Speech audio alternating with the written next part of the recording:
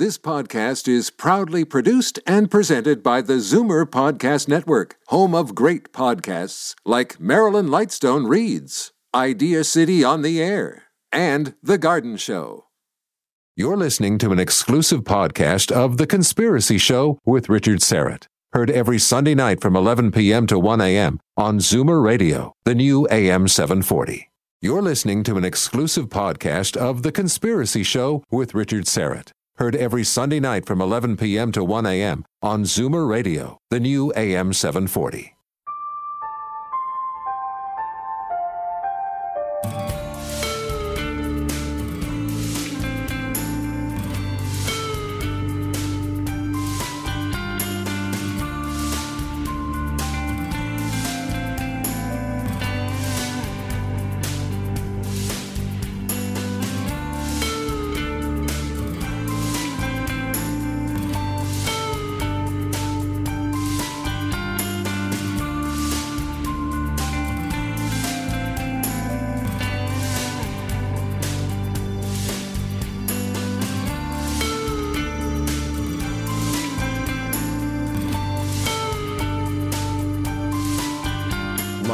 From Toronto, Canada, The Conspiracy Show with Richard Syrett from Zoomer Radio, AM 740.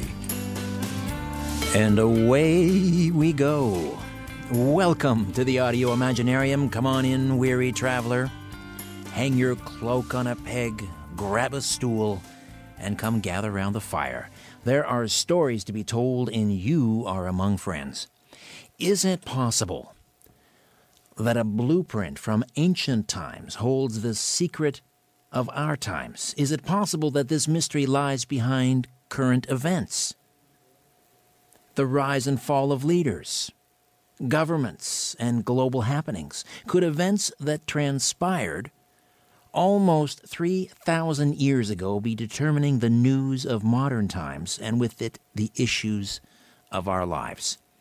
Could the people who lived in this ancient template match up with and hold the mystery behind the leaders of our day, and who rises to power and who does not? Is it possible that this ancient paradigm has determined and is determining the timing of current events, and in some cases even down to the exact dates? Could a mystery from the ancient Middle East have foretold the course of current events more accurately than any poll or pundit? And what does this ancient paradigm say and portend about what is yet to come, our future? Could it even contain a warning, critical for this hour and crucial for all to hear?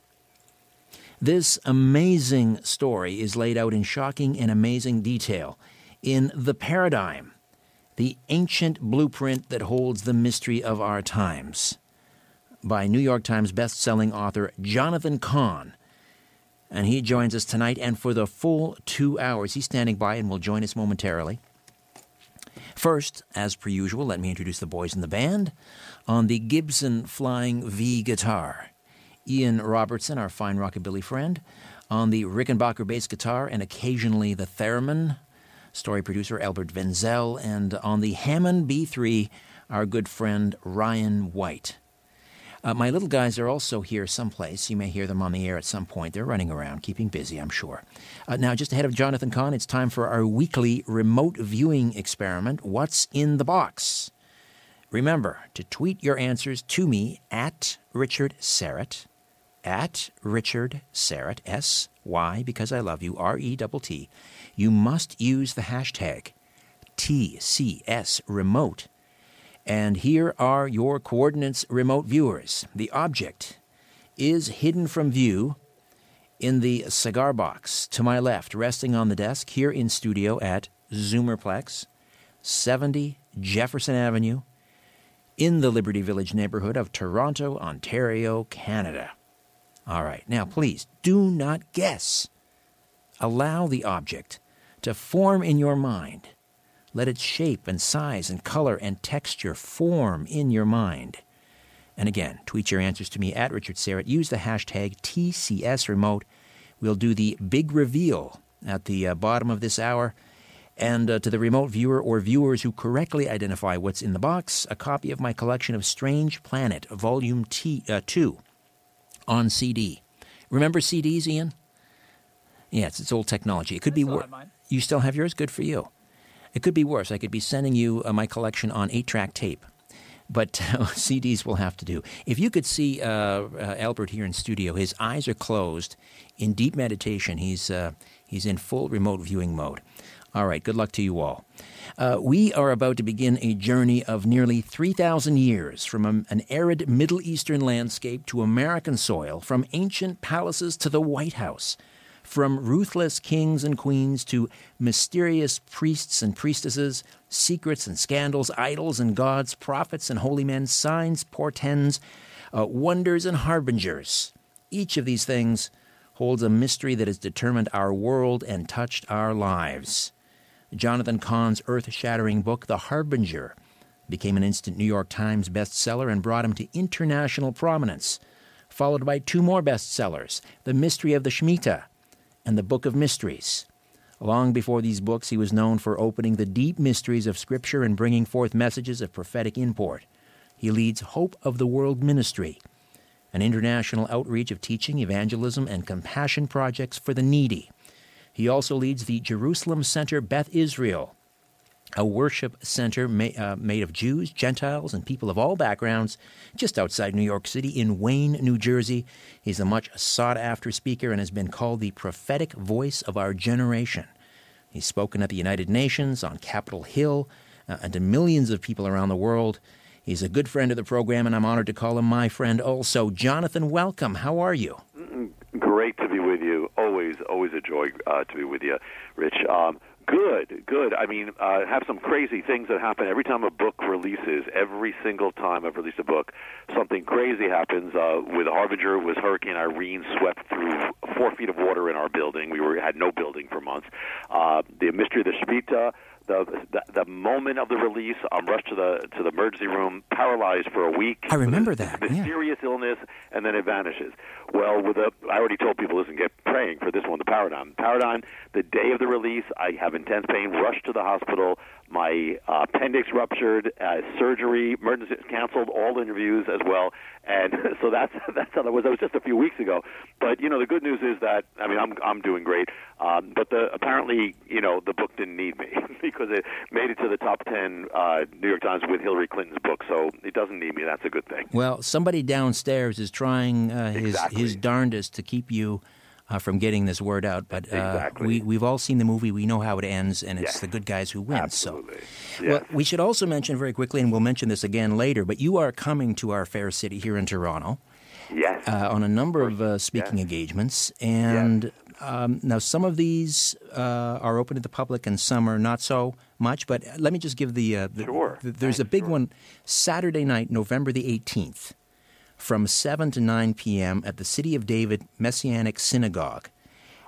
I think actually it's. Is it at that place or it's okay or is it 200? Okay, I wasn't sure if they had it there or they're having it somewhere else. Well, it's 200 Racco Parkway in Thornhill, which is up in my neck of the woods. Okay, and that's the one hosted by Rabbi Jeff Foreman, right? Yeah. And Rosh Pinah. Yes. There we go. So again, that's Saturday night, November 18th, 7 to 9 p.m. at the City of David Messianic Synagogue, 200 Racco Parkway in Thornhill. Yeah, and I think and I appreciate you doing that, Rich. I haven't been to Canada since Expo 67 when I was a little kid. Well, that was Montreal. Montreal.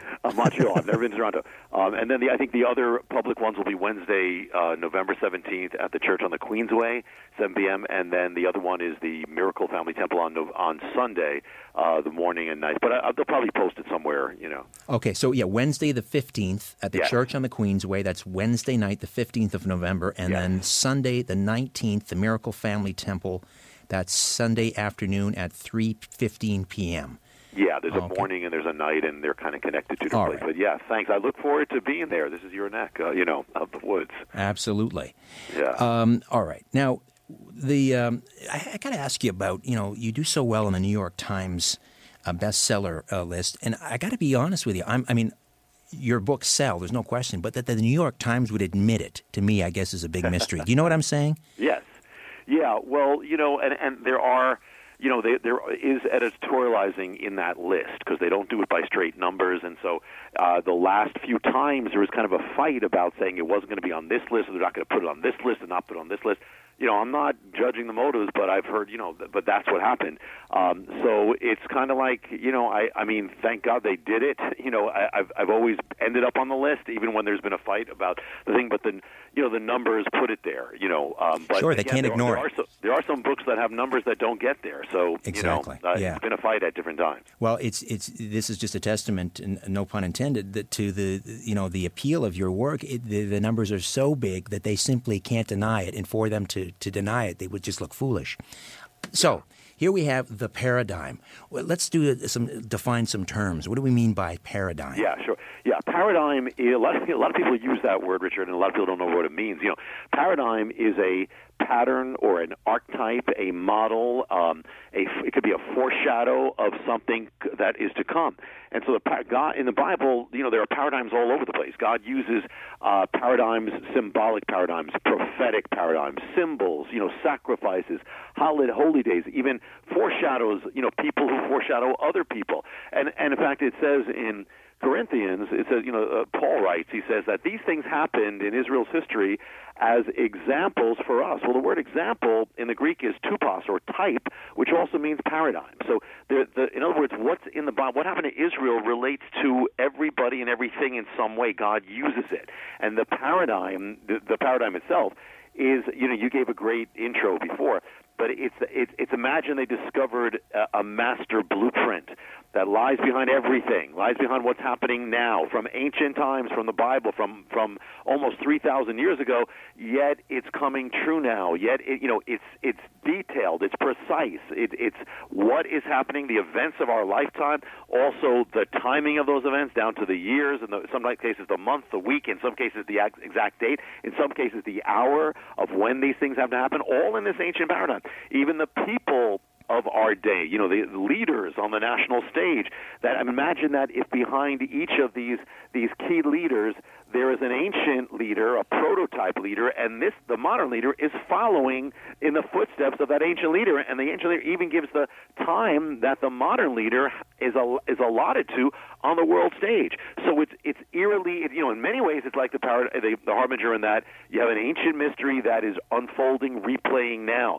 But the difference is, and they're actually linked together, but the difference is that, the harbinger is showing the signs of warning that from ancient Israel that are happening now. But the paradigm is saying, like, everything else is it's almost like we're inside a harbinger. Everything that we're experiencing is part of this ancient mystery. Right. It reminds me, and you point out that the circumstances, let's say we're talking about individuals, for example, a king, and the way that he rises to power or leaves power isn't an exact, it's not a mirror image of what happens in modern times to a particular politician. It reminds me of that old Mark Twain saying that history doesn't always repeat itself, but sometimes it rhymes. Yeah.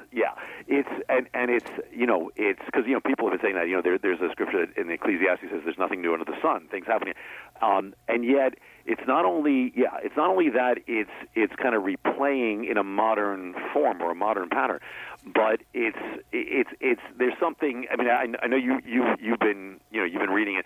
It's beyond natural, because when it comes together, when it coalesces, it gets so exact or so eerie in these key things, again, to give exact dates, or even in some cases the ancient paradigm gives the parameters of the name of the modern leader on the world stage. So it's eerie, and I believe it's more than natural.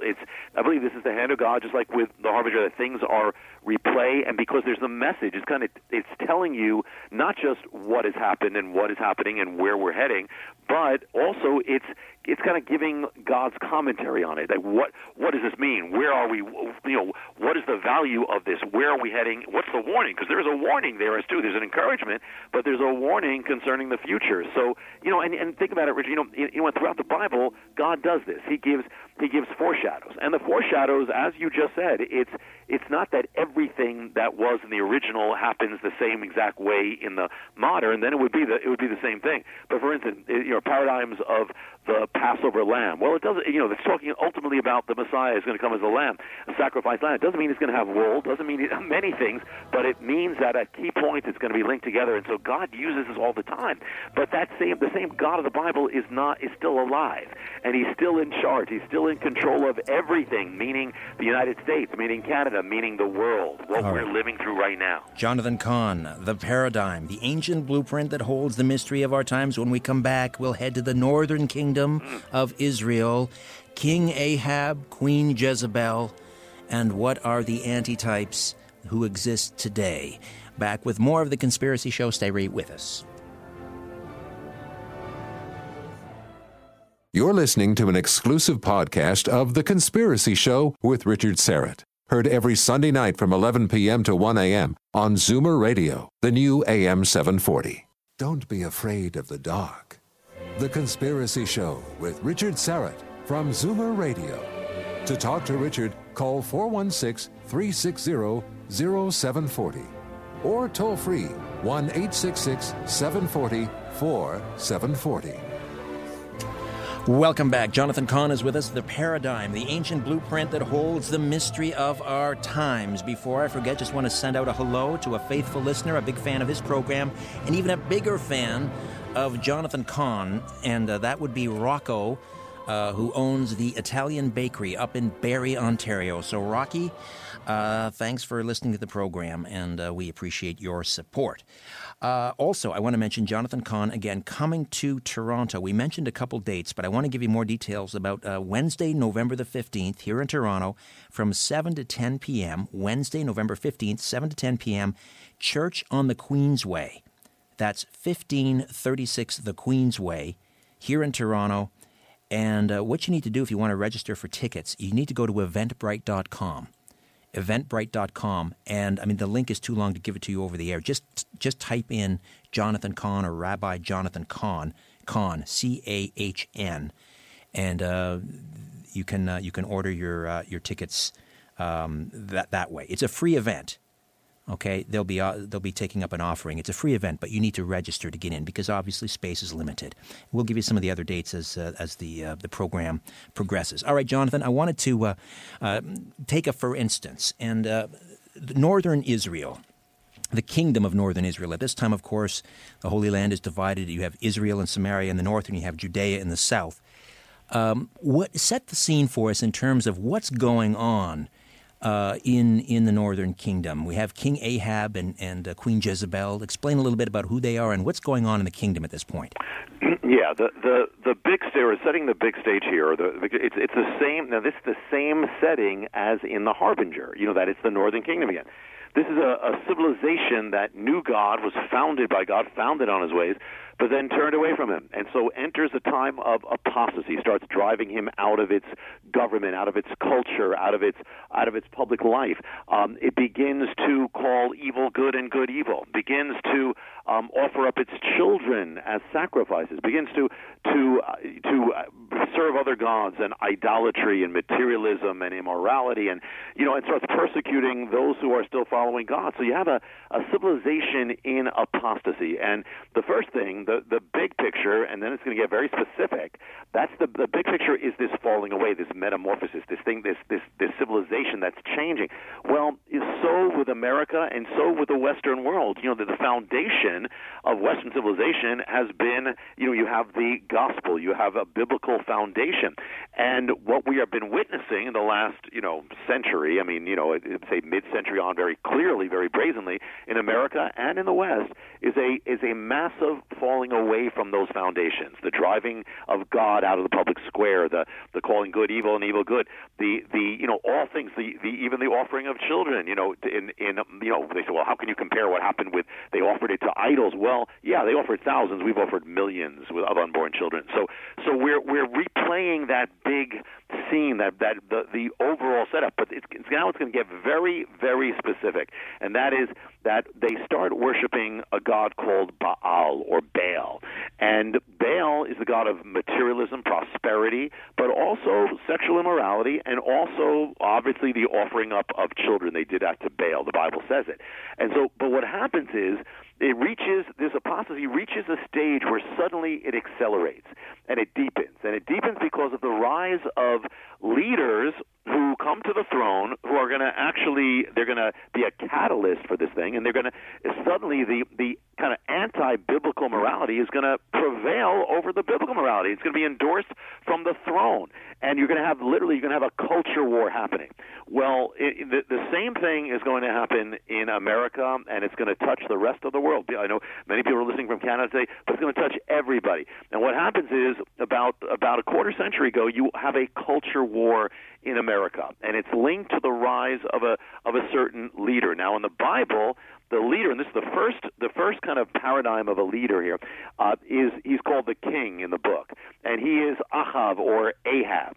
Ahab is a man who he was raised. Actually, he knows the culture. He knows of God. He knows of the ways of God, but he champions values that go against God. He's a divided man. He's an apostasy. He wavers back and forth. He's an emotional man, and he's the first king of Israel to pioneer things that have never been pioneered from the throne, meaning the worship of Baal. Meaning that means child sacrifice. That means sexual immorality. In other words, to give these things royal sanction. The worship of Baal and the sacrificing and the sexual depravity in the temples had been going on in the shadows for a long time, but now it has become so normalized, it's part of the culture.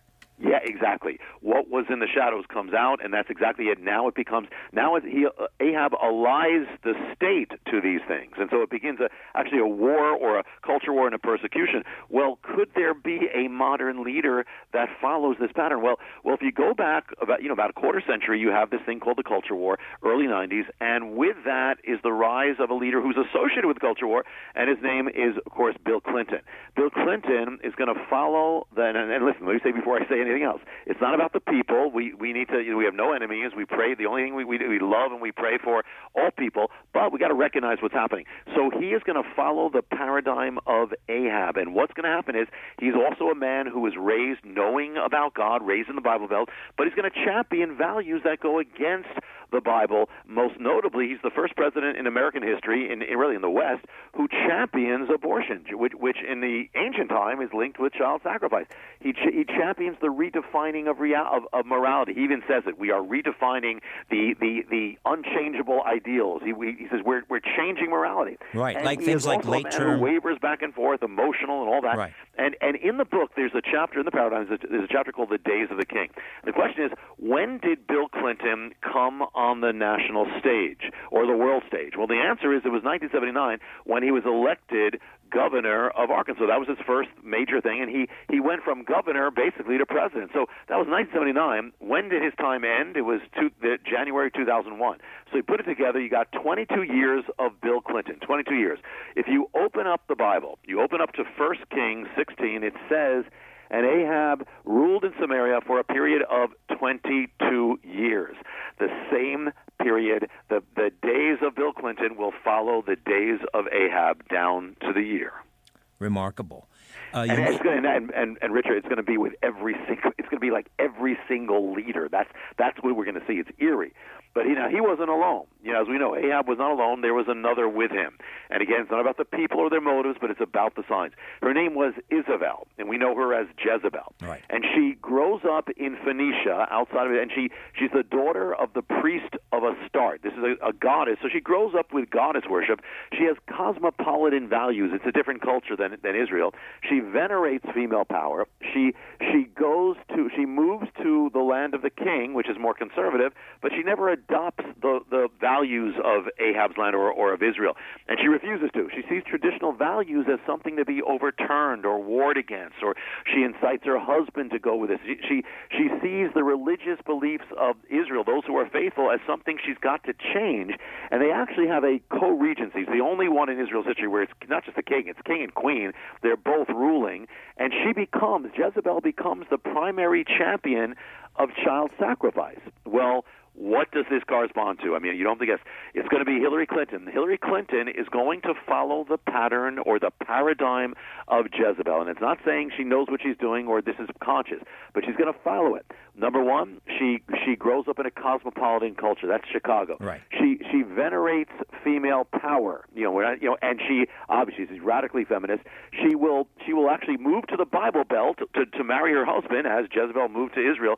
But she's never going to accept the beliefs of that, and she's going to see traditional values again and again as something to be warred against. She's actually going to make a statement. I mean, it's an amazing statement. She says, deep-seated religious beliefs have to be changed. She's the only major candidate in American history or Western who ever would make something like that. She will be, as Jezebel was the primary champion of Baal worship or child sacrifice, Hillary Clinton will become the primary champion of abortion, and that's not an opinion.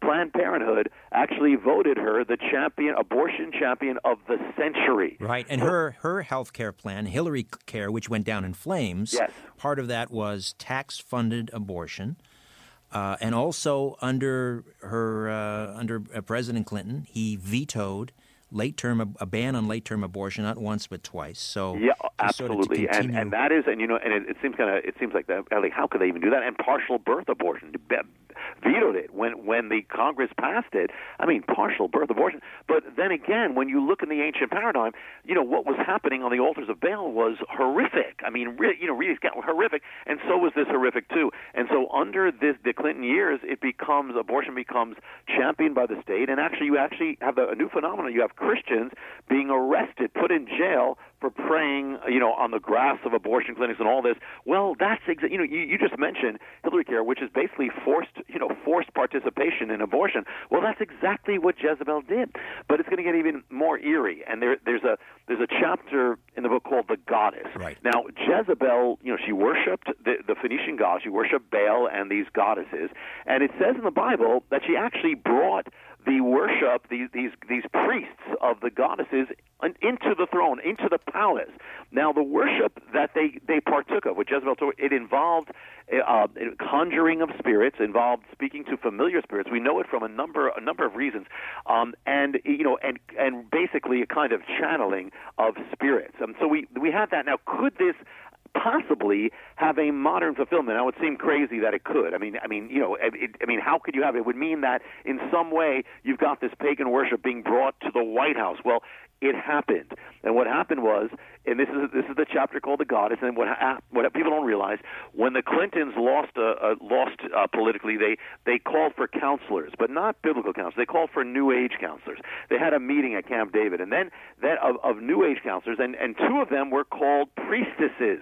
And one of them, the First Lady, Hillary Clinton, as in the paradigm, Jezebel brings priestesses to the palace. She brings them to the White House. And in the White House, they have sessions. And the sessions that they have are literally channeling the dead, speaking to the dead, conjuring spirits, and the woman who's overseeing them, I mean, this wasn't just meetings, these were sessions. She actually had the First Lady, Hillary Clinton, channel a dead person, and this actually leaked in the news, and they tried to cover it up. They said, well, it's just brainstorming. It wasn't brainstorming. The woman whose name was Jean Houston, who was called the High Priestess in the New Age of the God, wrote a book at the time all about endorsing goddess worship. And she actually, when she was in the White House, she had a medallion on her chest, which was of an ancient goddess. And in her book, she describes the sessions that she leads, and it's called, she says, you're talking to the gods and talking to the goddesses and talking to the dead, and that's what happened in the White House.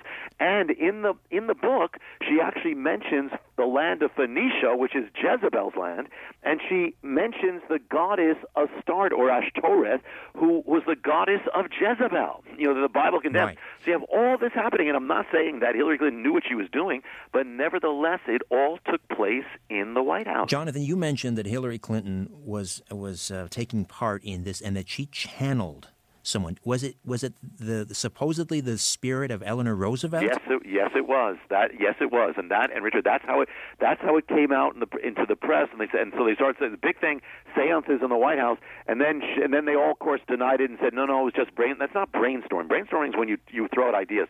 She was literally speaking as a dead First Lady, absolutely. And it was part of these sessions. And I actually had to get the book. I mean, I didn't want to get the book. Got the book that this woman wrote wrote at the time, and she describes all these things. This was the same thing, the same practices of Jezebel's worship. You also quote a radical feminist in your book, The Paradigm, the ancient blueprint that holds the mystery of our times, talking about abortion as being a sacrifice to the goddess Astarte. Well, yeah. The thing, people don't realize this, because the connection, is very deep, and meaning that what modern abortion, the key radical abortionists have all these statements. It's in I think it's the chapter on the days of the gods, and in it there are these amazing quotes where these people who are famous radical, leading abortion, they say abortion is a sacrament. It's a holy thing. It's a sacred thing. And one of them says, it's not an immorality. It's a pagan morality, and we are offering up sacrifices. The abortion is a sacrifices to the ancient goddesses. And you have this throughout. And so there's a real spiritual thing going on, and we are replaying it. Literally replaying it. All right. When we come back, we'll talk about the nemesis. Jonathan Cahn, The Paradigm, the ancient blueprint that holds the mystery of our times, right here on The Conspiracy Show. Don't go away. When in doubt, blame the government. You're listening to The Conspiracy Show with Richard Syrett from Zoomer Radio. You're listening to an exclusive podcast of The Conspiracy Show with Richard Syrett. Heard every Sunday night from 11 p.m. to 1 a.m. on Zoomer Radio, the new AM 740. When you look at the sky, ever wonder if someone's looking back? This is The Conspiracy Show with Richard Syrett from Zoomer Radio. To speak with Richard live, call 416-360-0740 or toll free at 1-866-740-4740. And welcome back. We will get back to our conversation with Jonathan Cahn. The book is The Paradigm, the ancient blueprint that holds the mystery of our times. It's time for our big reveal on our weekly remote viewing experiment. What's in the box? And let us go around the horn here quickly. Let's begin with our rockabilly friend, Ian Robertson. Ian, what are you seeing? What's in the box? At the beginning of the show, when you mentioned it, I was going to say glasses box, like a container, but I think that's because we were both wearing our glasses at the moment. Oh, like a case for a pair of glasses? I looked over and I thought glasses. All right. But I don't know now. Maybe a piece of woven fabric. A piece of woven fabric. Yeah. Interesting. All right. And Albert Vinzel. It's just a guess. I'm going to say soft and rubbery, like that giant eraser again you had. For some reason, I keep just getting repeat objects. All right. Okay. And Ryan. I see something. Whoops. Let me get your mic on. There we go. Oh, I see something maybe that burns and has a nice fragrance, something like incense or maybe the wick of an oil lamp. You always have the most imaginative guesses, but you're always way off the mark. But, there you go. Sorry. All right, we're going to go to our Twitter feed, and young North is going to go through our Twitter feed. What are people guessing, North? What are people guessing? Go ahead, North. Sailor Twift. There's a baseball glove in the box, she says. Okay, a little closer to the mic there, young fella. Okay. A baseball glove. Okay, who's next? Yeah, baseball glove. Drew says, I'm seeing a teapot lid or another piece of fine china. Okay. Kyle Pacey says a compass. All right. Wea Elena, she says, I see pink scissors for some reason, but also a green cube. A green cube. All right. Daniel S. says, he says a screwdriver. Mm-hmm. I see a handle and metal. John P. Smith says he sees a spiral-bound pocket notebook. A spiral-bound pocket notebook. All right. Clinton Mills says, she says a photo. Wait, never mind, it's a boy. A photo. Like a photograph. All right. Kevin B. says it's black, smooth, silver, metal, and plastic. All right. Anyone else? Adam Sidesworth says, I see a cigar in the box. I think Adam always says it's cigar in the box. All right. Time for one or two more. Cappy Del Margo says, I'm seeing something orange, a toy pumpkin perhaps. Okay. One more. Eli Ito says, I'm seeing a coin. All right. Now, we had someone say something. Thank you, North. Great job, young fella. Someone said something plastic and polished steel or something. That was somewhat close. It's anyone recognize this? It's a fidget spinner. There we go. Can you hear that? It's a fidget spinner. I don't think anyone was close enough, though. What say you, Ryan, Albert, Ian?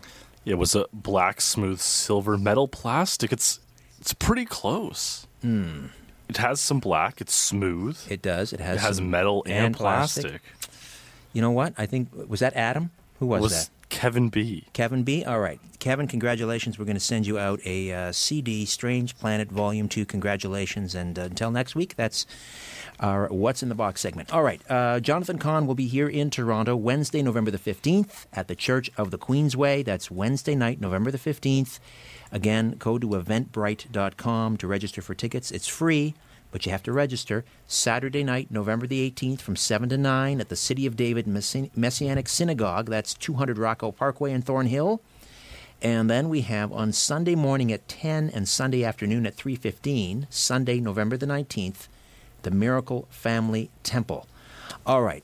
This is a short segment, Jonathan, but let's just get this conversation started and we'll continue after the break.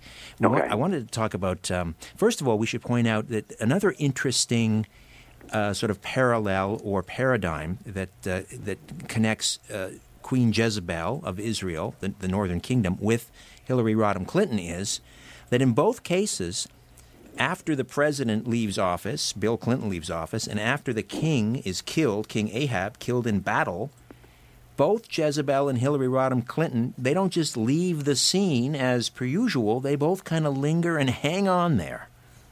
Yes, and we're going to get the paradigm is going to take Richard's going to take us all the way up to exactly where we are right now. I mean, it's going to be everything, including Donald Trump, and it's going to be right where we are right now. But yes, we're going to go through all of that. All right. So the Nemesis. Yes. You have a chapter dedicated to the Nemesis, and again, this goes back to King Ahab. Yes. And his nemesis, who was to the east, across the Jordan River in modern-day Syria. Mm-hmm. Yes. And that. Yeah.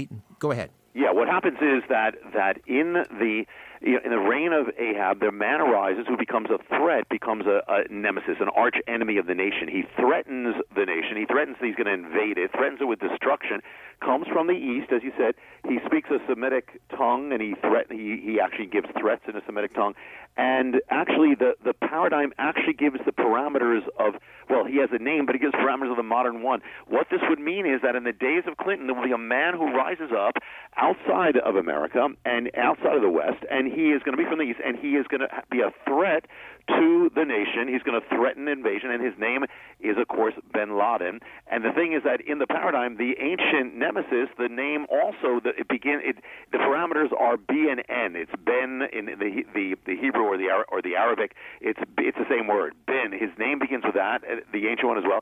He's gonna actually, of course, he's going to attack America. And the thing is that, but what happens is you read the account of Ahab, and actually Ahab, God gives this enemy into the hands of Ahab. Ahab decides to release him, let him go. That's going to bring, God rebukes Ahab, says now there's going to be calamity in the land. Well, could that be that actually Bill Clinton had the opportunity to eliminate bin Laden? And the answer is absolutely. The 9/11 Commission found out that he had the chance to eliminate bin Laden, and he chose to let him go. It didn't happen once; it happened 9 times, which resulted in 9/11. And that it's going to be very crucial, because the next thing that when we come back, when we get to, the paradigm is going to get so exact, it's going to give us exact days, dates, that so much so that if I had known it, and I didn't know this until this year, Richard, this is when it came to me, if we had known the paradigm, we could have actually marked in our calendars the future events that to the day they would happen years in advance. Oh, my. As we head into the break, just very quickly, how did this come to you? How did you put this all together? It came just like The Harbinger did, in the sense I wasn't looking for it. Actually, Rich, I was planning to do a different book, but then in January the whole thing started coming like a download, just like things would come and said whoa, and they kept getting bigger and bigger and bigger. I'd be on my bed and something would come in my mind that said, wait a minute, that can't be. I'd get up, go onto the web, and it would be exactly that. Things would just come to me. It was pretty much exactly the way The Harbinger did. And when I needed like the next key or the next clue, somebody would say a word or something would pop up, and it would turn out to be true. So it came like a download, came within about 1 to 2 months at the beginning of the year. Then I told my publisher, they said, well, you got to write this, and you've got 60 days to write it. So I wrote it in 60 days, and then they quickly edited it, and then it just came out now. It's September. So it all happened very quick, but same thing as The Harbinger. It was literally it was a download. I was the one getting overwhelmed by it before I ever told anybody else. Amazing. The Paradigm, the ancient blueprint that holds the mystery of our times. New York Times best-selling author Jonathan Cahn stays with us here on The Conspiracy Show. My name is Richard Syrett.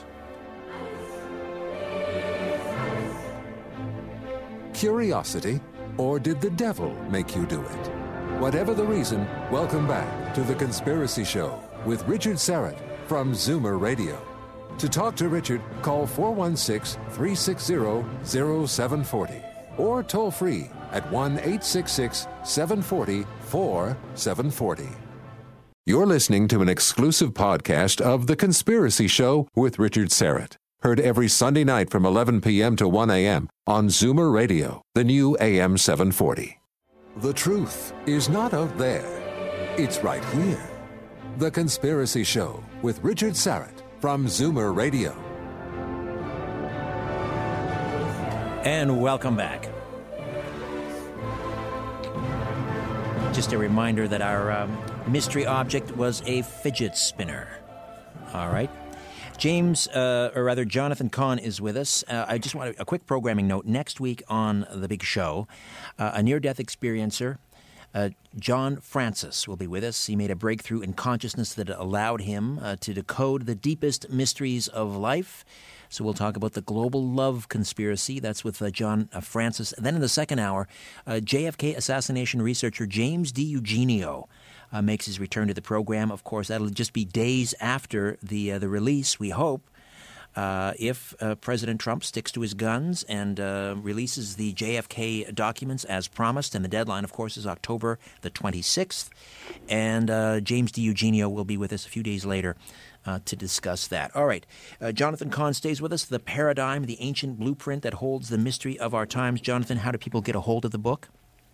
The Paradigm is everywhere, just came out, is everywhere from Amazon online, any place online, and any bookstore from Walmart to any other place. It's literally everywhere, so it's hard to miss it.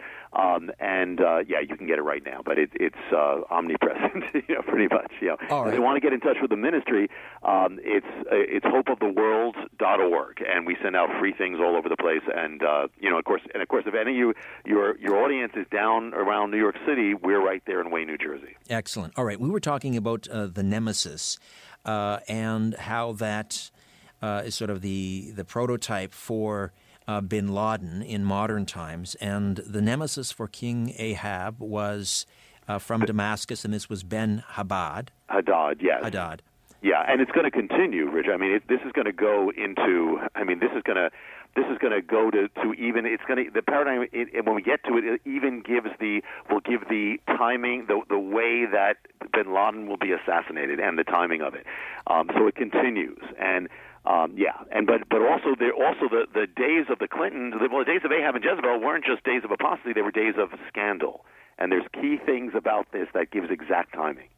All right. Well, we have some time. Let's get into some of that timing. Yeah. Well, one of the so Ahab and Jezebel they have there is a personal scandal, and it's the scandal of Naboth, and where they break most of the Ten Commandments to get this vineyard. They kill a guy, bear false witness, and the whole thing.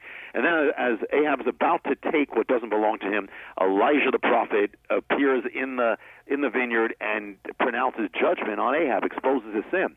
Well, so the Clinton years, it means that therefore the Clinton years would be years not just of moral or of apostasy or a war against values, but actually personal scandals. So of course there were scandals. That's what it was known for.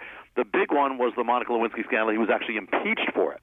Now, and also it involved breaking of Ten Commandments and all that. Well, the thing about it is when Ahab fell, and when the scandal took place, and when later on he was actually killed, it was all linked to the tribe of Levi. Ahab broke the law of the Levites, and then he was killed. His reign ends in the city of the Levites and all that. So could it be that a modern presidential scandal actually could be linked to this ancient tribe of Levi? Well, from the name Levi comes the name Levin. From Levin comes Lewin. From Lewin comes Lewinsky. The Lewinsky scandal, it literally means the Levite scandal. Wow. It's the same people that's linked to the fall of Ahab, King Ahab. And actually, Monica Lewinsky was actually a Levite. She's actually from the tribe that's linked to the fall of the king. But it goes even further, because when this scandal is exposed of Ahab, it happens in the 19th year of his reign. Well, we said, when did Clinton come on the national stage? Well, it was 1979. Add 19 years, it takes you to the year 1998. 1998 is the year that the scandal is exposed of the Clinton years. And it actually, if you take it exactly when Clinton was sworn in 1979, it links you to January 1998. January 1998 is the month that the scandal is exposed. So, I mean, and actually it gets even more so, because here's another mystery in the paradigm, and that is that when the King scandal is exposed, what happened? The Bible tells you how long Ahab has. He's got 3 years left until judgment is going to come to him, actually the end of his reign. The reign is going to come 3 years after the scandal is exposed. Well, we know when the Clinton years ended. It ended on an exact day. It ended on January 20th, 2001, at the inauguration. So what happens if you take the end of the Clinton years, go back 3 years, could it lead you to the King scandal? Well, if you go back 3 years, it takes you to January 20th, 1998. January 20th, 1998 is the exact day, that evening, the scandal breaks forth to the world. And from that day, according to the paradigm, the king or the president will have 3 years. He has 3 years exactly to the end of the Clinton years. Remarkable. Jonathan, I just want to back up for a second, because we just kind of glossed over what happened in the vineyard. Did you say there was a murder of a witness? Okay, I didn't, but okay, Richard, you brought it up, so let's go there. Okay, there's another chapter called the Vineyard, and there was, and well, you're right. I didn't get into the detail of this, but I'm gonna just throw this out. Another part of the scandals of the Clinton years, the scandal in Ahab and Jezebel involves a piece of land that is acquired illegally. The acquiring of it by the king and queen. Well, in the Clinton years, you have Whitewater. That's the longest scandal. Oh no, I think I know where this is going. You have the acquisition of that land, which there are questions about it throughout the whole time, and you also have a man that's linked to it. The man in the time of Ahab and Jezebel, his name was Naboth, and he ends up being killed. You have a man named Vince Foster. Now, Exactly. I'm not getting into him being killed or not, but the point is, prophetically, it's linked to the Clinton years. The chief guy dies. He was linked to Whitewater. He was the keeper of Whitewater, the legal keeper. And another thing about this is that Naboth, his name, a vineyard is a place of fruits. Well, the name Naboth means fruits. So the keeper of the land who died was linked to the land. His name is Fruits. Well, Vince Foster, actually Whitewater wasn't a vineyard, it was forest land. Vince Foster, the name Foster means keeper of the forest. Oh my word. How can anyone listen to this and not connect these dots? I mean, this is not mere happenstance. It's eerie, like the Harbinger. It's eerie, except it involves everything. And I don't know if we'll have time on this thing or then when we come back, but it's going to get so eerie that the paradigm is actually going to. This is where I said, if you knew it, if I knew it, if you knew it back then, you could have marked your calendar. It's going to give the exact date, even the hour of really the most pivotal event of our lifetime. We have a couple minutes here. What is the mystery of days? Okay, the day here it is. Here's what happens. And just tell me if we run out of time. I'll continue in the next one. But here's what happens: when Ahab goes to the vineyard, Elijah rebukes him, and actually it says the king Ahab repents. Now it doesn't last, but he repents. And so what it says is God says that he says, because Ahab repented, I'm going to delay the calamity that's going to come on the land because of what he did. I'm going to delay it, and the delay is, again, the period is in the Bible. You can look it up. Is 3 years. So now you have another paradigm here, and that is from the day of the king's repentance until a calamity comes on the land, there will be 3 years. Well, did Bill Clinton ever repent over the scandal? Well, the answer is, well, first he denied it, then he had to confess it, and then finally he did repent. It was at a White House gathering of ministers. He said, listen, I've sinned. This is my repentance. I've sinned against God. I've sinned against man. And it was his repentance. So if you take that date when he made that declaration of repentance, and what happens if you add 3 years? Could it lead you to something significant? Take the day, add 3 years of the paradigm, and it leads you to the exact date of September 11th, 2001. Oh, my. The Wow. ancient paradigm that from the king's repentance will be 3 years to the day calamity comes on the nation. And Richard, it even gets even more exact, because when did this repentance happen? It happened in the morning. So 3 years leads you to the morning of September 11th, exactly when it happens. And the White House event begins at 8:30 in the morning. So that leads you 3 years later to 8:30, the hour of 8:30, 9/11. Well, 8:30 marks the hour that 9/11 begins. Actually begins a number of minutes after that. And it was between 9 and 10 o'clock that Clinton made his repentance. Well, 9 and 10 o'clock is the peak of 9/11. Then the White House event ends at exactly 10:30. Could that contain 9/11? Well, 3 years later, the last event of 9/11 is the fall of the North Tower, happens at 10:29, and then comes 10:30, the end of the event. This is down to the day, to the hour, to the minute, this is when nobody knew it, not even bin Laden knew it back then, not the Pentagon, but if we had known God's paradigm, you could have charted it years in advance down to the hour. When you're putting this together, you're getting up in the middle of the night, you're going to Yes. your computer to check it out. I mean, you must have just been getting chills up and down And your that's spine. yes, and Richard, that's exactly how what I just shared with you right now. Actually, the last two things happened in the middle of the night. I'm on my bed. It came to me on my bed. I had no idea if it was true. I got up, went to open up the bathroom, put my laptop there while my wife is sleeping. I start typing it in, and it's exactly that. I was blown away. I want you to check this out sometime. Did King Ahab ever say, it depends on what the meaning of is? In a sense, he did. All right, we'll come back. The Paradigm with Jonathan Cahn. Stay with us on The Conspiracy Show.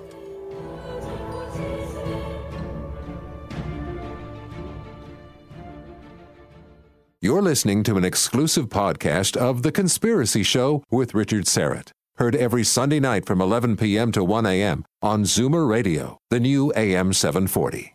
Live from Toronto, Canada, Earth. The Conspiracy Show with Richard Serrett on Zoomer Radio. Thanks for inviting me into your home, long-haul truck, RV, camper, taxi, your parents' basement, your loft, that greasy spoon just off the interstate, and your cabin in the woods. A big hearty howdy to all of you listening in on our flagship station, Zoomer Radio, AM 740 and 96.7 FM here in Toronto. Hi to those of you catching us on one of our affiliate stations across North America. Those of you listening to the podcast, please check it out at TalkZone.com. That's the podcast, TalkZone.com. Give it a few days to get posted. The Conspiracy Show app, of course, the Zoomer Radio app, the YouTube channel. Hey, we have passed the 6,000 subscription mark. Thank you all for that. But we're racing against time here, trying to get to 10,000 subs by the end of the year, and only you can help us do that. So thank you again, and let's keep it going. Wherever and however you're listening, I bid thee the warmest of welcomes, and I thank you for your fine company. Jonathan Cahn, New York Times best-selling author, is here unraveling a shocking mystery detailed in his new book, Paradigm, the ancient blueprint that holds the mystery of our times. And we're comparing the reign of King Ahab and Queen Jezebel in the northern kingdom of Israel in ancient times, and how the mirroring of that with President Clinton and Hillary Rodham Clinton is incredible. So let's see let's talk about when King Ahab's reign comes to an end. Well, I sort of hinted at this earlier, that Queen Jezebel, doesn't just sort of, get shuffled off to the sidelines and take on some honorary title. She's bound and determined to continue to have influence and power after King Ahab is killed. Go ahead, Jonathan. Yeah, a lot of people think that, the idea that most people have is that, Ahab ends and Jezebel ends. But that's not what happened at all. Ahab ends, and as I said, Jezebel goes on, and she goes on the political stage. She goes on in the halls of power. And so what that means, I know your people are sharp and they're already putting this together, that what it means is so that at the end, the Clinton years will end, the reign or the time of Bill Clinton ends on the national stage, but for the first time in history, in American history, the First Lady goes on the political stage. Well, and so she does. Hillary Clinton becomes a senator in New York. Jezebel would dwell in the halls of power, so does Hillary Clinton. She'll dwell in the capital city, so Hillary Clinton will dwell in Washington, D.C. She's not the queen anymore. She's not the first lady. She's the former first lady. I'm talking about Jezebel. She's the former first lady. And so she exerts influence behind the scenes, and she's going to do it behind the throne, and that's exactly what Hillary Clinton will do. And as you kind of alluded to, she still has an agenda. It just as Jezebel never changed, and we know this from what's alluded to in the Bible later on, and that she's still a strong influence on the government, is that so did Hillary Clinton. She never changed at all. She still has an agenda, and in fact, when she's as a senator, she's one of the few senators who actually stands up to defend partial birth abortion on her own, as a solo career. So she does this, and then of course, but something else happens. In 2008, she seeks to become the leader of the land, but according to the paradigm, she does not become the leader of the land. At least during this time, she will not. It will go to a younger man. And so this introduces the next kind of mystery of the paradigm, and there's a chapter in the book is called The Heir, and this is going to be the mystery of Barack Obama, and Barack Obama is going to follow the paradigm of the king known as Joram. Now, Joram he's called the heir because he's the heir to Ahab. He's going to follow basically the policies of Ahab. He's not going to be the pioneer. Ahab was the pioneer. He's the first king to do all these things, and Clinton was the first president to open the door for all these things. But here, Joram is going to follow the ways overall of Ahab, and so we have Barack Obama. Barack Obama is going to follow overall the policies of the Clinton years. I mean, and you even alluded to one. You had Hillary Care. Well, it becomes Obamacare. About abortion, everything is followed through by Obama. And it's interesting because I didn't even get into this. If you look in the paradigm, it actually reveals personalities. Because if you look at Ahab's personality, he's emotional, he's wavering, goes back and forth. He's kind of weak-willed in different ways. Well, that's Bill Clinton, back and forth and all over the place. But if you look at Jezebel, different personality. She is a harder personality. She can be vindictive. She can be like iron. Well, how do people view Hillary Clinton? Same way, and they didn't trust Jezebel in the same way has been largely the case with Hillary Clinton. And so you got that. But then when you look at Joram's personality is a cooler temperament, meaning it's not back and forth all over the place. You can't picture, Ahab repented, but then he turns back and forth. He persecutes Elijah. Well, with Joram, you can't picture that. Joram is a cooler, and so Barack Obama has this different personality, more reserved. But if you look at the account about Joram, you'll see that there's a hostility, and there's a view of God that's basically hostile. Joram views him almost as an enemy, and views the people of God with hostility. And so the ways of Barack Obama will be, and this again not about motive, but the ways will be, he will endorse policies that will continually be hostile to God's people, to God's ways. He's the one who says America's not a Christian nation anymore. He's the one who says, they cling to their guns and religion, and he's the one who continually votes down anything that has to do with religious freedom continuously. He quotes the Declaration of Independence and omits God. So you have a pattern there again and again. But that's not all. When you look at the reign of Joram, he's not alone. And he reigns on the throne, but there's somebody with him who is the former First Lady, who is Jezebel. Well, what happens when Obama gets into the White House? Unprecedented, never happened in American history. He brings in the former First Lady, Hillary Clinton, and she becomes like an advisor on the throne or by the throne, same way just as Obama did. So they follow really everything here. Interesting. Now, but in modern times, of course, Obama didn't follow Clinton in the presidency. We had George W. Bush was president. That's right. Number 40. That is right. 43. That is right. Absolutely. Does that not throw sort of a no? I'll tell you why. Actually, it's a very consistent thing. It happens with the Harbinger as well. If you notice with the Harbinger, everyone who actually, those who don't know it, it's this ancient the replaying of the days, the warnings of judgment, and you find American leaders actually pronouncing judgment on America, and they're actually quoting the ancient scriptures of judgment that the ancient leaders of Israel did. But the interesting thing is virtually every one of them is democratic. And it's not a matter. Listen, it's not a matter of politics. It doesn't matter which party. But the Democratic Party has initiated many things now that are very clearly against the Bible. Well, that is what you see with it doesn't make you won't see many Republicans in the Harbinger, and it's not a choice. It's simply these are the ones who end up reliving it. Well, the paradigm is the paradigm of apostasy. So it focuses on the leaders of apostasy who are a catalyst who fulfill this paradigm of leading the nation away. Well, that is the case with the Clintons. That's the case with Barack Obama. It was not the case with George Bush. He sought to, whatever one thinks about anybody, he sought to slow this down, in every way. However, even this is part of it because there is another son who's on the throne and who before Joram, and that is his name is Ahaziah, and so you have George Bush is actually a placeholder because it makes everything else fall into place. For instance, Joram was the third king of the paradigm, or the second king after Ahab, and so is Obama, and you actually have the entire timing, and something else I'll share with you, which is what happens to the nemesis.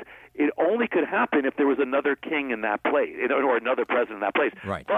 But George Bush was not one who furthered the apostasy, so the focus will be on those. That's interesting. Yeah, I think a lot of us conservatives would consider George the 43rd to be a placeholder. Well, I understand, but let me give you an example here, and this will lead to the next thing, because we talked about in the first hour we mentioned the nemesis, the one who rises up to bring destruction on the land, and that the ancient nemesis, and that is Osama bin Laden, who will follow the paradigm of the ancient one, Ben-Hadad.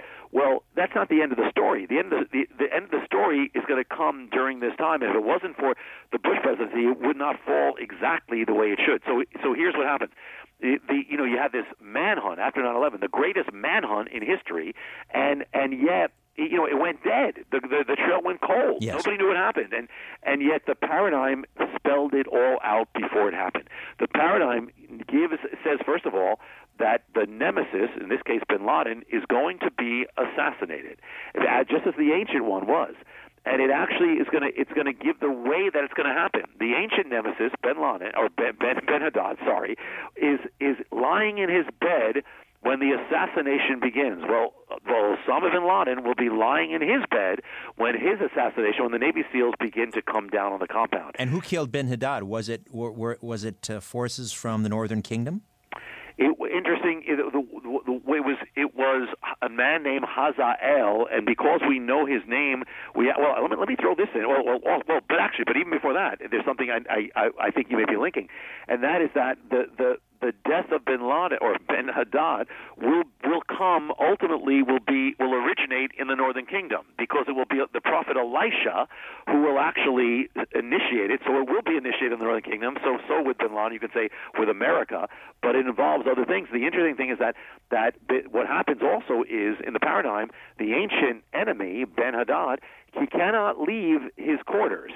And just like bin Laden couldn't leave, so he uses a courier to transmit messages and other things. So that's exactly what bin Laden did. He used a courier, and through the courier, the ancient courier, that the enemy is going to be killed because of the courier. Well, in the modern case, they couldn't find bin Laden for years, but finally they found his courier. And by finding his courier and following him back, the courier led them to the compound. So even that comes into play. And then there's much more. But what happens also is that at the time of the assassination, what happens is that the assassin comes into the bedroom and executes the enemy in the bedroom. Well, so bin Laden will be executed in his bedroom. But the paradigm actually gives the timing of when it will happen, because it was years nothing happened with bin Laden, but the paradigm gives it because we know he put it together. It's very clear that what happens is this. Okay, hold on, Jonna. Okay, we're going to take a time out. We'll reveal the timing. Yes, we'll reveal it when we come back. The Paradigm with Jonathan Cahn. Stay with us.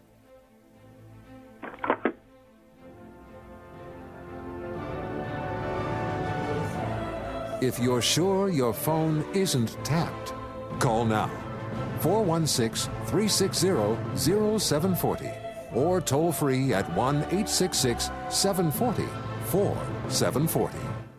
You're listening to an exclusive podcast of The Conspiracy Show with Richard Serrett. Heard every Sunday night from 11 p.m. to 1 a.m. on Zoomer Radio, the new AM 740. Keeping an eye on the new world order. This is The Conspiracy Show with Richard Serrett from Zoomer Radio. To speak with Richard, call 416-360-0740 or toll free 1-866-740-4740. Jonathan Cahn stays with us. The brand new book is The Paradigm, the ancient blueprint that holds the mystery of our times. I just want to give some clarification on the dates and locations when Jonathan will be in Toronto, and that is fast approaching. So again, and Albert, let's get these up on the website if we could. Wednesday, November the 15th at 7 p.m., that's the Church on the Queensway. Okay, Wednesday, November the 15th, 7 p.m., Jonathan will be speaking at the Church on the Queensway. That's 1536 the Queensway here in Toronto. And for this event, you've got to register. Just go to eventbrite.com, and there's usually a search engine there. Just type in Jonathan Cahn, C-A-H-N, Jonathan Cahn, and you'll get the details. Again, you just have to register. It's free. There will be a collection plate, and that would probably be going to a Hope of the World ministry. Saturday, November the 18th. Saturday, November the 18th at 7 p.m. Now, this event is at the Vaughan Community Church. Okay, Saturday, November the 18th, 7 p.m., the Vaughan Community Church. That's 200 Racco Parkway in Thornhill.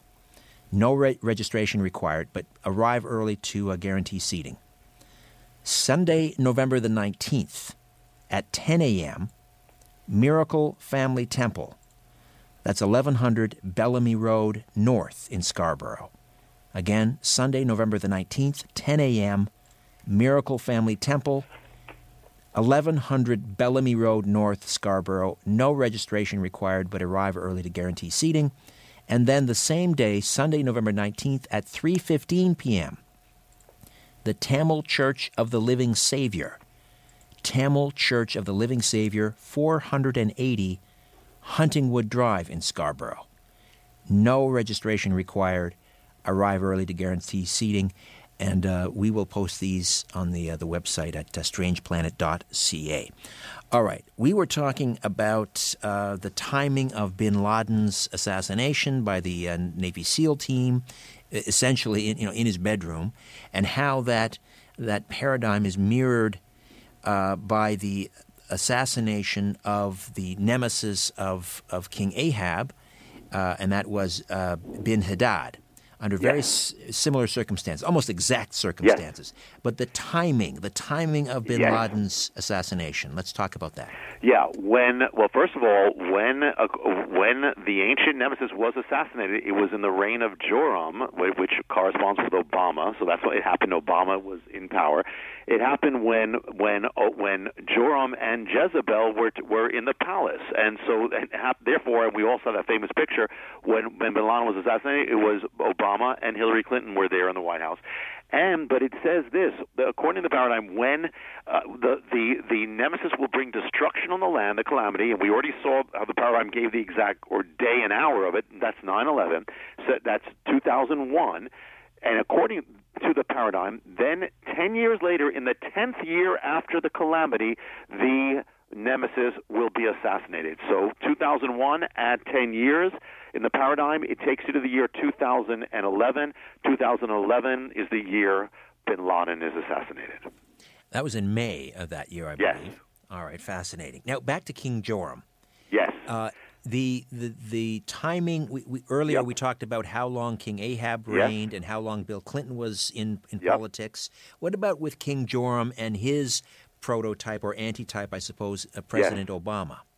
Yeah. Well, how long was Obama on the world stage or the national stage? Well, we know it's very exact because he had a very dramatic launch into the national stage. Nobody knew about him, before, even in Chicago, most people didn't know about him up until the time when he was invited to give the keynote speech at the Democratic Convention, and he did, and overnight he was lifted up to national acclaim, and they said he's going to become the president, and very shortly, after that, like 2 years later, he's running for president, and then he becomes president. So it's a very clear marker. It's 2004. When he gave that speech, Democratic Convention, it was the summer of 2004.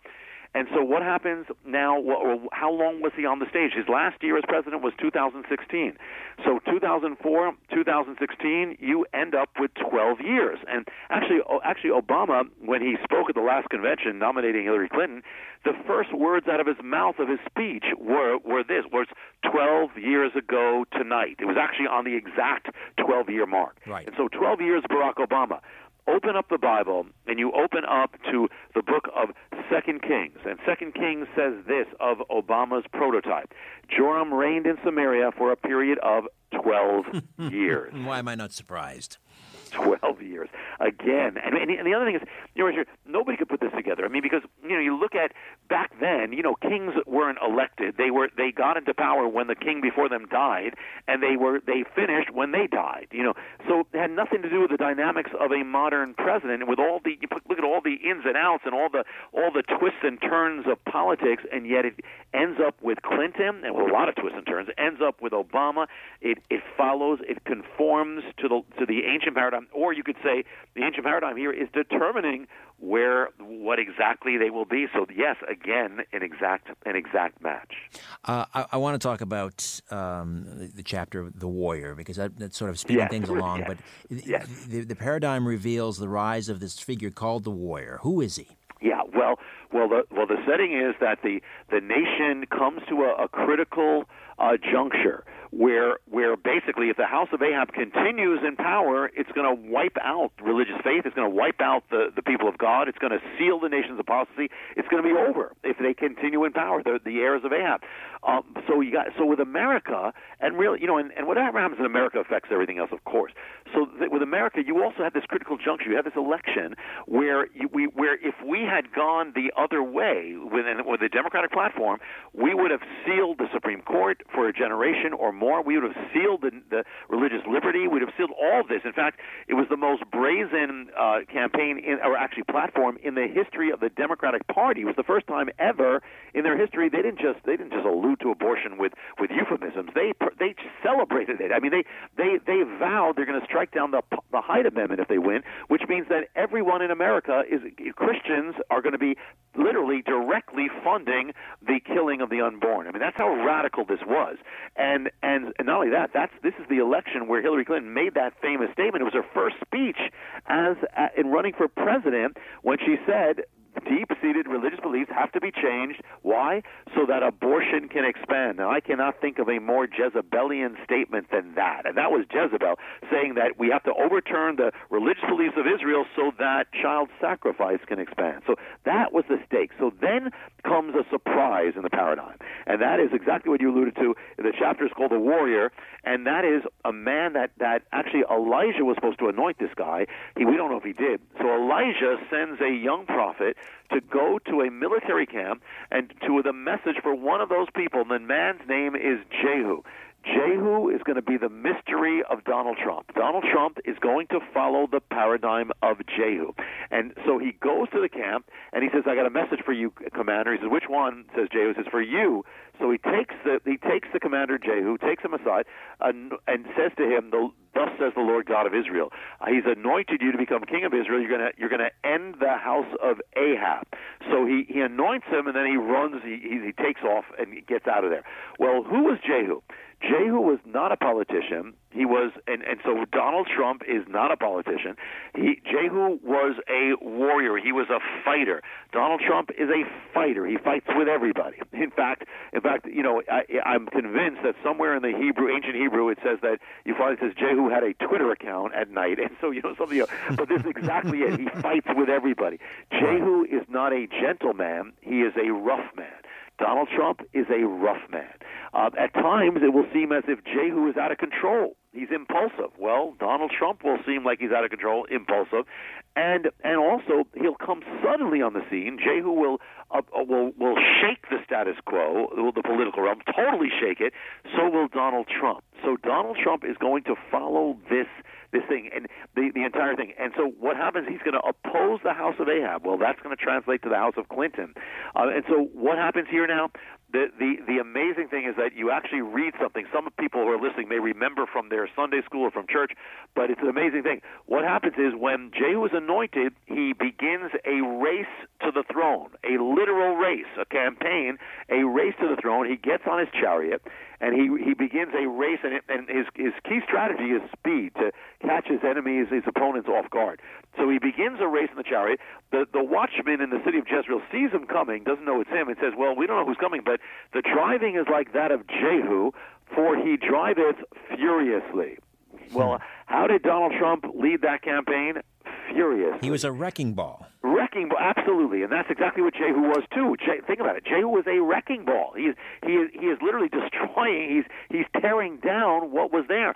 And another word in the Hebrew of how is that he drives crazy, or some of your Bibles will say he drives like a madman. So I could not think of a better description of the race of Donald Trump. It made no sense, and yet he drove like a madman, and yet he would end up getting to the throne.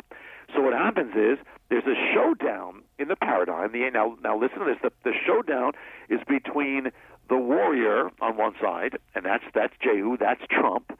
And on the other side, who is it? It's the former First Lady, Queen Jezebel. She's queen. still hanging around. Still hanging around, and she's like the last pillar, because if she remains in power, then the House of Ahab is going to remain in power. And so with Hillary Clinton, same thing. And so it comes down in the end to the warrior and the queen. And so, you remember, of course, Richard, I mean, we all remember, all the polls were saying that, that the Democrats are going to not only going to win, Hillary Clinton's going to win, she's going to trounce Donald Trump. All the major polls were saying it's over. But the paradigm said the opposite. The ancient paradigm says this: when the warrior comes head-to-head with a former First Lady, or Jehu versus Jezebel, or Trump versus Hillary Clinton, the First Lady will be defeated, and the warrior will be victorious. Now, interesting, I'm going to throw this in. I don't often throw this in, but we're getting into detail. And, of course, this is more than I can ever touch is on the book, but I'm getting into more than I do in most interviews.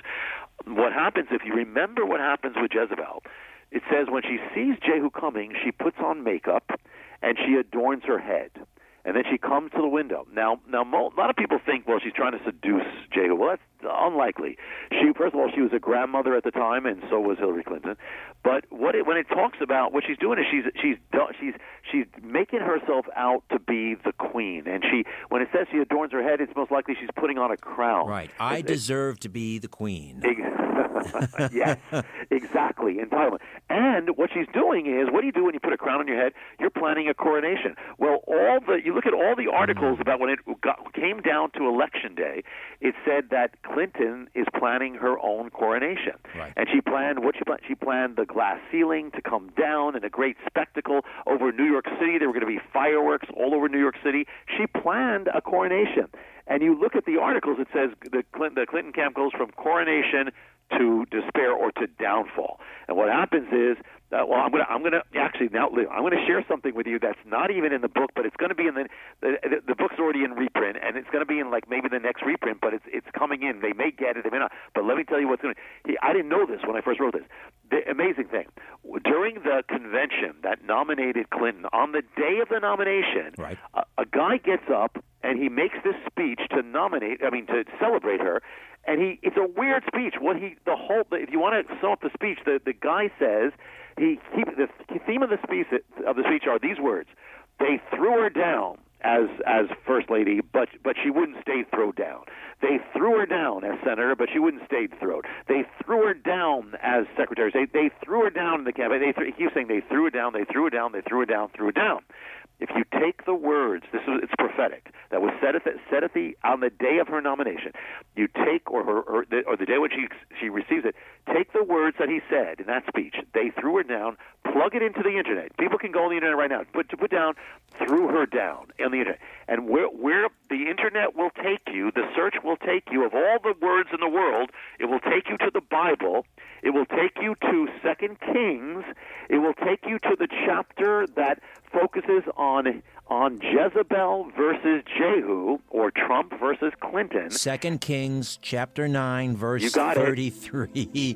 Throw her down, Jehu said. The exact verse, which is prophesying her downfall. I mean, this is eerie. On the day of the Democratic speech will take you to the exact verse that is the downfall of Hillary Clinton. Unbelievable. But it's been an hour and a half of unbelievable, and it continues on the other side, the paradigm with Jonathan Cahn. Don't you dare go away. You want the truth? You can handle the truth. The Conspiracy Show with Richard Syrett from Zoomer Radio. To get the truth, call Richard now at 416-360-0740 or toll free at 1-866-740-4740. You're listening to an exclusive podcast of The Conspiracy Show with Richard Syrett. Heard every Sunday night from 11 p.m. to 1 a.m. on Zoomer Radio, the new AM 740. Exploring theories, uncovering facts, and offering a different view of the universe. This is The Conspiracy Show with Richard Syrett on Zoomer Radio. To speak with Richard live, call 416-360-0740 or toll free at 1-866-740-4740. And welcome back. Jonathan Cahn stays with us. He is with us for the full 2 hours. The book is called The Paradigm, the Ancient Blueprint That Holds the Mystery of Our Times. Again, Jonathan, how do people get a hold of this remarkable piece of literature? Thanks, Richard. The Paradigm is everywhere. It just was released a few weeks ago. It should be everywhere from Amazon online, any online place, plus wherever books are sold, from Walmart, all everywhere. Basically, it's easy to get. And if you want to get in touch, it's the ministry's Hope of the World. Just remember hopeoftheworld.org, and we'll send you free things. That's basically our mission. Or if you want to check the latest things, it's Jonathan Cahn, the Facebook. But the Paradigm is literally everywhere. Okay, and again, for the dates for Jonathan's upcoming appearance in Toronto, and there are a number of them, we're posting those to, where is it, Albert? The past show page? Under past guests on the front page. Under past guests on the front page. All right, and let me give you those again quickly. Wednesday, November the 15th at 7 p.m., Church of the Queensway, or Church on the Queensway. Again, that's November the 15th, 7 p.m., Church on the Queensway. There's no... you have to register for that one. That's at eventbrite.com. Saturday, November the 18th at 7 p.m., and that's at the Vaughan Community Church, 200 Racco Parkway in Thornhill. For that, no registration required, but arrive early to guarantee seating. Sunday, November 19th, 2 times. Sunday, November 19th, 10 a.m., Miracle Family Temple, 1100 Bellamy Road. And then Sunday, November 19th at 3:15 p.m., Tamil Church of the Living Savior, 480 Huntingwood Drive. Again, for both of those Sunday dates, no registration required, but arrive early to guarantee seating, and all of these dates and times and so forth will be posted. Go to strangeplanet.ca, go to The Conspiracy Show, and on the front page, just click Past Guests, and it'll take you right there. All that info under Jonathan's name. All right, we were talking about, Jehu, who was the heir to King Ahab. I'm sorry, no, my apologies. Joram was the heir and Jehu was the warrior. Jehu was the warrior. Who throws out the house of Ahab. That's basically. right. So Jehu is facing Queen Jezebel. Yes. So I wanted to ask you a little bit more about Jehu. What was he on about in terms of, was he talking about taking the northern kingdom back to a better time when they were praying to God and adhering to God's rules, or what was Jehu about? Yeah, what was his policy? Jehu's a fascinating person because, Richard, if you take, it's amazing when you look at the commentaries about Jehu, you basically could just put in Donald Trump's name. I mean, because it's amazing what they say about him. He said, and we'll get into something that happens on the way, but he says, listen, this is for God. Now, as far as we know, he didn't live a godly life beforehand. Okay, but he is saying we got to get it back to God, and we don't. And the commentaries to this day cannot make up their mind if Jehu was really knew God or didn't know God, but he was used by God. That he's a vessel that's used by God, and even though he seems unlikely, he's used of God. So he was ending Baal worship now, and that's what he actually would do. Baal worship was a foreign import. So you have Jehu being against foreign things. I mean, you can fill in the blanks here, but of course it's it's also ungodly. So he's literally ending the legacy of the house of Ahab, which is actually what Donald Trump did up to that point, with that, the whole legacy of the Clinton years up through Obama. And so you have a nationalistic part of it, but you also have a godly part of it. And God is basically using this guy. And the other thing interesting is it's revealed in the account of Jehu's rise that he actually he was on the wrong side before this. He was working for Ahab. He was there when Elijah prophesied judgment on Ahab in the vineyard. He was there, and so. It reveals he was on the wrong side of the culture war. So Donald Trump was on the wrong side originally, and also it means that he was actually serving Ahab, and we know that Donald Trump was actually friends with the Clintons and acquaintance with the Clintons and was for that.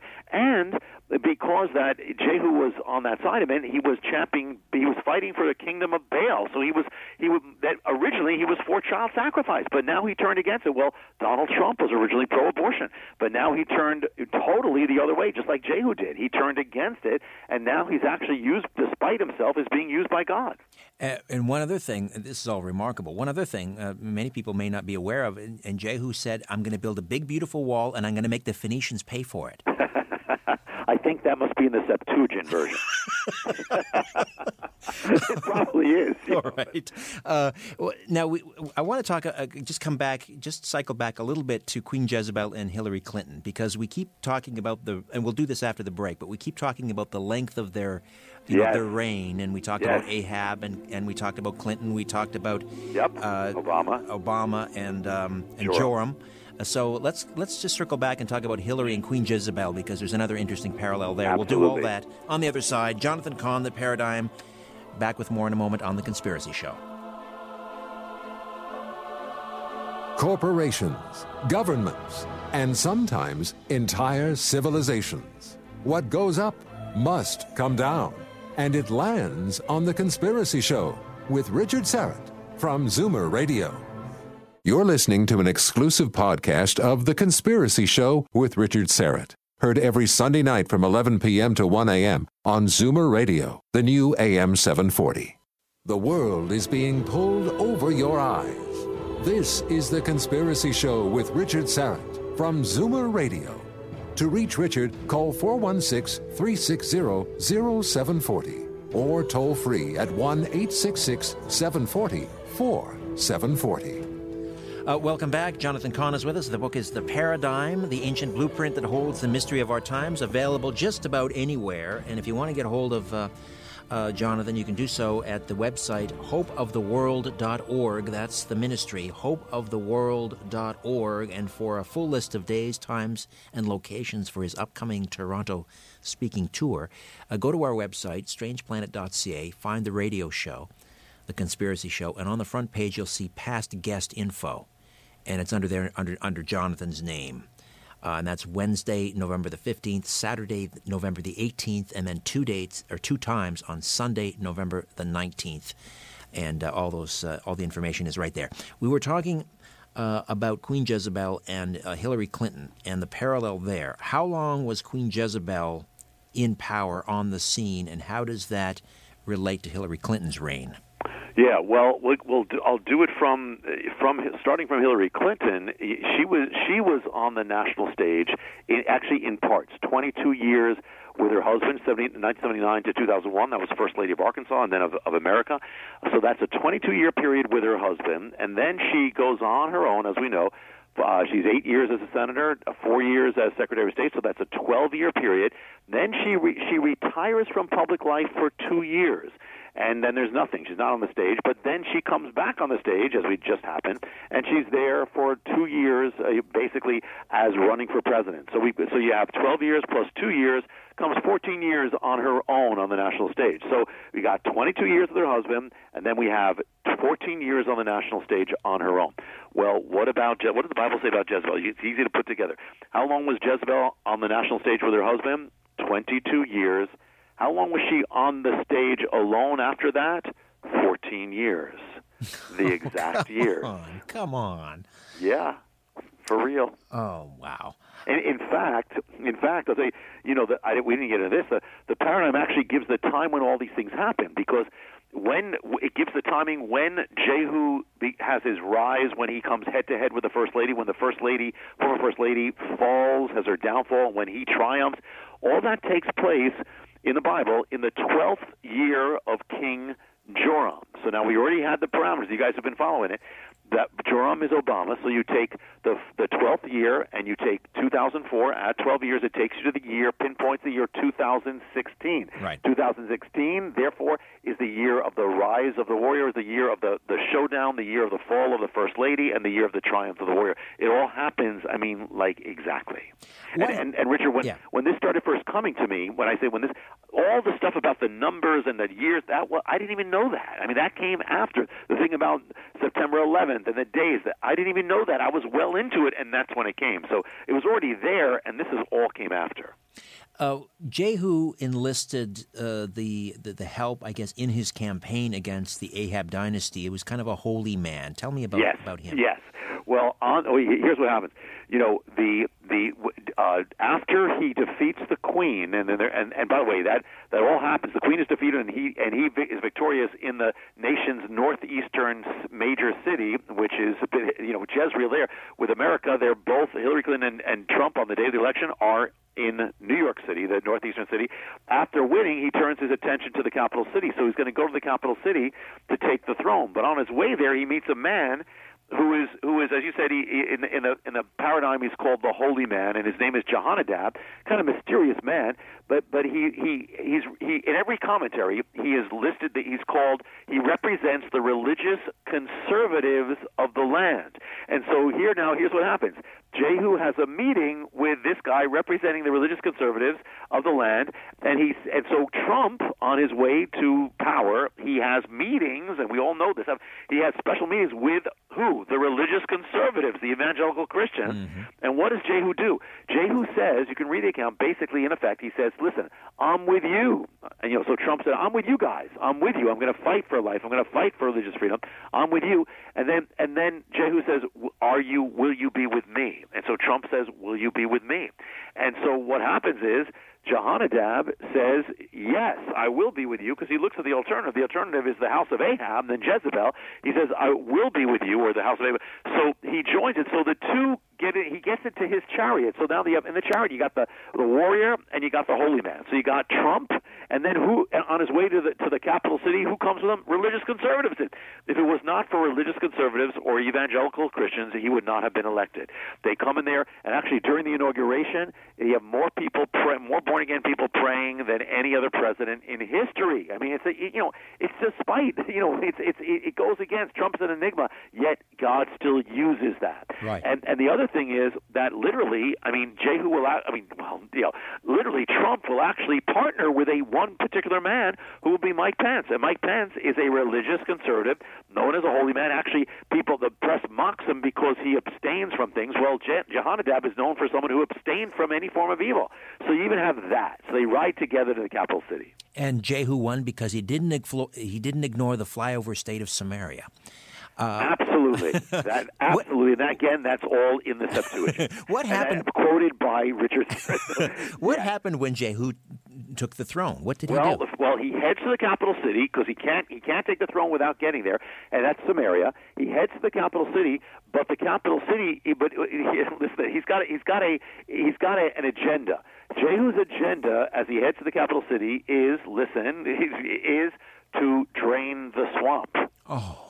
Literally. I mean, you can read what happens. He's there to drain the swamp. He goes there to drain the corruption, take out the priests of Baal, take out all that stuff. And when he gets to the capital city, it's divided. I mean, it's a war zone. This is the place of Ahab. It's a place of Baal worship. And so literally, Washington, D.C. was it was like a war zone. And I was there. It was a war zone. And America is divided, just the way Israel was.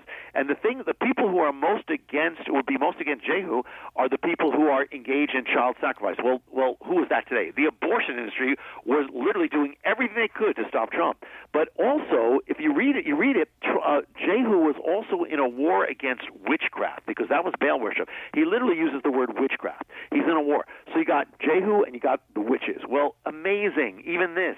And when Trump becomes president, what happens? All across America and the world, the gatherings take place under the moon of witches. Witches are gathering literally to cast spells against Donald Trump. Right. I mean, that has never happened in the history of America, and yet that's in the paradigm. It was a war with Jehu and the witches. And when he gets to the capital city, there's a temple of Baal that Ahab built, and Jehu destroys the temple of Baal. And now, temple of Baal linked to child sacrifice. What's the first thing Trump does when he becomes president? He issues executive orders to undo the orders of Obama, and also they were the orders of Clinton. Mexico City policy. Yeah, to protect unborn children. He's trying to dismantle the state-supported abortion industry. Now we got to pray because he's trying to do that still. But that's exactly what Jehu did. He basically cut off all the state support of the priests of Baal. But literally, now here's an eerie thing that could there actually exist a temple of Baal? Well, there has been a temple of Baal. It goes back from ancient times. It existed for 2,000 years in the Middle East. It withstood everything. But according to the paradigm, when the warrior rises, the temple of Baal will fall to the ground. Well, after 2,000 years, the temple of Baal in the Middle East fell to the ground. And it fell to the ground in the summer of 2015, which is the exact time when Trump began his rise to the presidency. Wow. We're almost out of time. I just want to jump ahead to the what does this paradigm, what does it tell us about the future? Yeah, there's a whole chapter at the end called The Harbinger of Things to Come, because the paradigm gives us clues and keys about the future, and also it gives us really the way to actually, the paradigm contains a paradigm within the paradigm of the keys for God's people, how to live, how to overcome, how to prevail. Now, there's too much to go into in the time we have, but I'll say a few things. One is it contains warning, too, because Jehu was a mixed figure. So there was good and there was not good. But here's the thing. Here's the most important thing right now, and I can't get into the future. Actually, I'll say this. It does intersect with the harbingers, because Jehu is actually going to lead to the harbingers. So it's actually going to lead to a time of judgment. But here's the good news, what Jehu did is he created a window of time. He held back the apostasy. He defeated the Baal worship and the house of Ahab. So what he did is he provided a window for the nation. He wasn't the answer, but he provided a window before the answer, which is revival.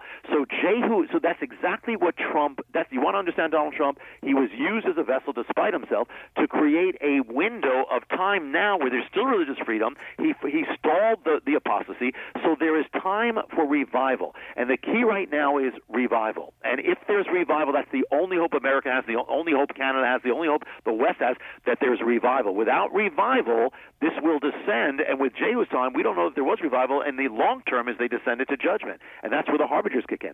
So the chance we have is now, so we cannot waste it. And that the last thing in the book, one of the last things in the book is called the Elijah paradigm. And that is the paradigm for God's people right now, that we are to follow. I can't go into detail, but there's the paradigm of how to overcome, how to prosper, and how to be the light that you are called to be. These can be the most exciting times, but we got to follow God all the way. And are there clues? Well, how long did Jehu reign? Do we know? Well, Jehu reigned for I believe it's 28 years. But remember, this what the reign. No president reigns for any of those things. But it's how long were they on the national stage, or how long did their rise begin? So there's still a lot of stuff to do. I have more mathematics to do. I haven't done it, and I'm sure people are going to find a lot more things in the paradigm even than I have set out. Wow, what a remarkable work, Jonathan. Congratulations and thank you. And thank you for spending 2 hours with us. Very generous of you, and you must be exhausted after all this. Richard, it is always truly a joy and a blessing and an honor to be with you. And maybe we'll see you face-to-face as well, but it's a joy and an honor with you. Likewise, my friend. I hope we can maybe even break bread together when you come up in November. Let's try for it. God bless you, Richard. God bless you. The Paradigm, the ancient blueprint that holds the mystery of our times, Jonathan Cahn. My thanks to Ian and Albert and Ryan and North and Zach for hanging out, and all of you for listening at home. Back next week with James DiEugenio talking about the JFK files to be released in just days, and John Francis, the global conspiracy of love, a near-death experiencer. And in the meantime, don't be afraid. There's nothing concealed that won't be revealed, and nothing hidden that won't be made known. What you hear in the dark, speak in the light. What I say in a whisper, proclaim from the housetops. Move over, Aphrodite, I'm coming home. Good night.